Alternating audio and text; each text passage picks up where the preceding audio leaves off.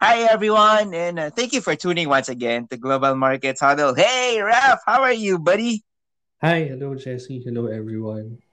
And so kailangan excited tayo parate, ano? And I'm sure hopefully our Unibankers who's listening to us right now feels the same way and we are sending back the love to you guys. So hopefully you are doing well and healthy wherever you are right now. Sige, let's talk about more of this good news, Ralph. Parang ako natutuwa kasi di ba recently Metro Manila was lowered down on the alert level from the previous number 4. Now we're number 3. So I guess that is a good news, di ba, Raf? Can you tell us more about it and maybe how is this gonna positively affect the market in general? Actually, it's an early Christmas gift for us, no? And hopefully, this gift will stay with us, no, at least until the end of the year. So, the number of COVID cases in the country has declined significantly, especially in Metro Manila. So, like for example, in NCR, in the past 2 months, around 5,000 cases every day yung nakikita natin. But now, Mm-mm. it's only 1,500 cases na lang yung average every day. And there's an expectation that it might go down further in the coming days and weeks. Mm-mm. And one of the reasons no for this decline is yung vaccination. Yung level of vaccination natin has gone up significantly, especially here in Metro Manila. So around 60 to 70% of the population has received no yung full dose ng vaccine, and it has provided us significant help no in slowing down the transmission of the virus. Mm-mm. And then at the same time, nakatulong din sa atin yung ginawa nating ECQ in August and other restrictions din.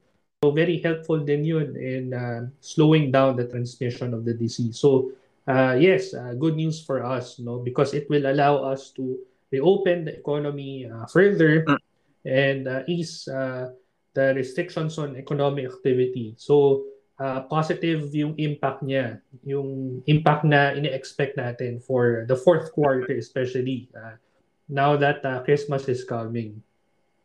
All right. Now, ay kinakatuwa, tama yung sinabi mo, Raf, ano, last year, it was not so happy New Year, Merry Christmas at that time kasi we are still dealing with the virus. But now, we were all hopeful for a better Christmas ahead of us and we actually really close to seeing that. But of course, before we go deep into our discussion, just a little bit of a reminder to our listeners right now, yes, the cases have gone down, but the virus is still out there, guys. So that means, needless to say, please continue to have your safety protocols up. Do not be relaxed enough that you're gonna forget about the basic health standards. So please, and I'm gonna say it again, please stay safe and healthy. We can do this, guys, together. Now let's go to further good news, Ralph. Sabi mo, there's gonna be a good effect in the market. How so? Ano ba yung mga expect natin regarding the related to this lowering cases, Raf? Mhm. As mentioned, it's going to allow us to reopen the economy further. And because of that reopening, we should expect no an improvement or an increase in demand, and consequently increase in the demand for imports. So Mm-mm. right now, nasa October na tayo, and usually sa ganitong panahon, dito umaakyat talaga yung imports natin because of the preparations for Christmas. So yung Mm-mm. mga importers, nag-import na sila ngayon so that by November and December, ready na yung ibebenta nila. So because of the reopening, we expect an increase in imports. And that increase in imports should exert pressure on the peso. Mm-mm. Na-mention na natin yan dati. Yung imports, it's one of the biggest drivers of the exchange rate. And usually, the peso, it depreciates when imports are too high or increasing. So, it should exert pressure on the peso.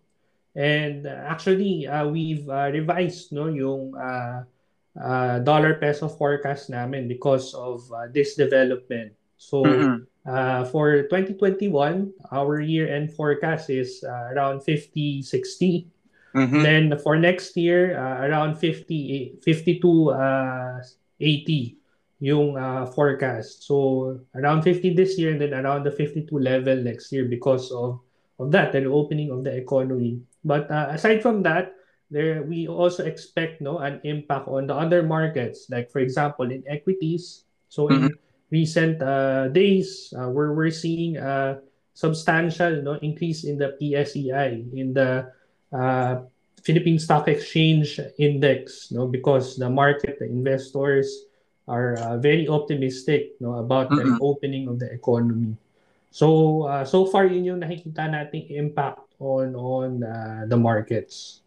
Okay. Now, alam mo, Raf, nakakatuwa. Again, if I'm gonna look at it on a positive perspective, it's nice that we are coming back. Now, sorry, before I go there, Raf, how are we naman? Kasi you mentioned imports are going up. Pero how are we compared to where we were pre-pandemic, maybe around 2019? Are we back to that level or are we still catching up on those levels, Raf?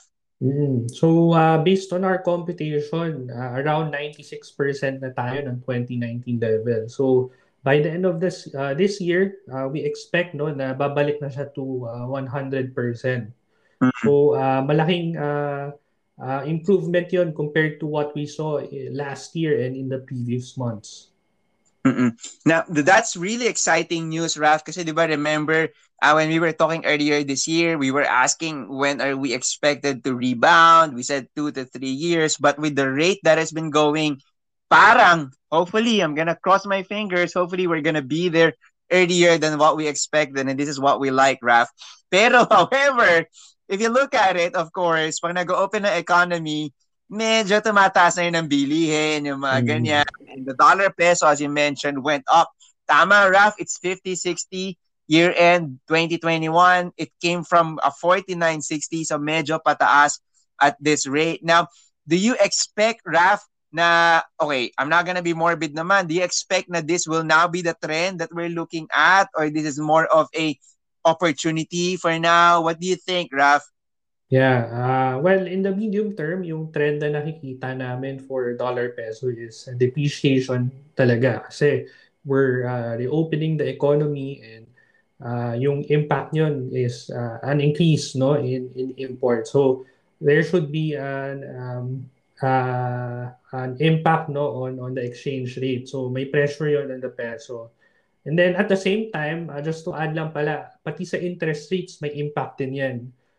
Because we're expecting depreciation, there's a chance that the BSP might hike, its interest rate in order to temper the depreciation of the peso. Kasi if papabayaan lang nila yung exchange rate to go higher, then it's going to eventually affect, yung inflation. Kasi yung imports natin nagiging more expensive sila when the Mm-mm. peso depreciates. So one of the things that the BSP can do is raise, its policy rate to temper the depreciation of the peso. Mm-mm. Now, you know what, Raf, those insights that you mentioned are worth taking note of kasi parang wala naman tayong crystal ball, but this is like a trend that we're seeing to happen in the next few months or so.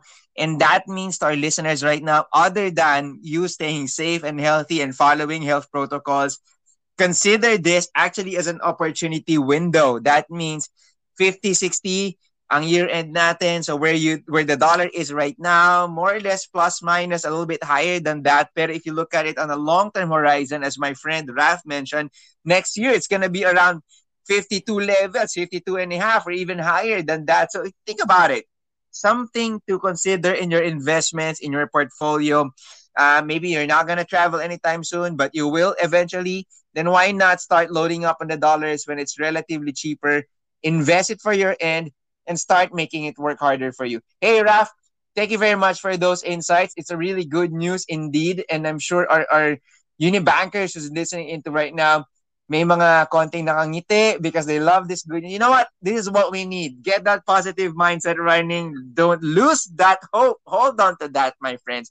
Raf, maraming salamat for the updates. And of course, Listeners, to our Unibankers, thank you for always joining us and for choosing Global Markets Huddle as your source of the latest updates. Do not forget to answer the question for this episode so you can get your training credit for this one. Stay tuned for our next episode for another great discussion with our friends Raf and Kalai. But for now, thank you very much, everyone. Stay safe and healthy, guys. Bye.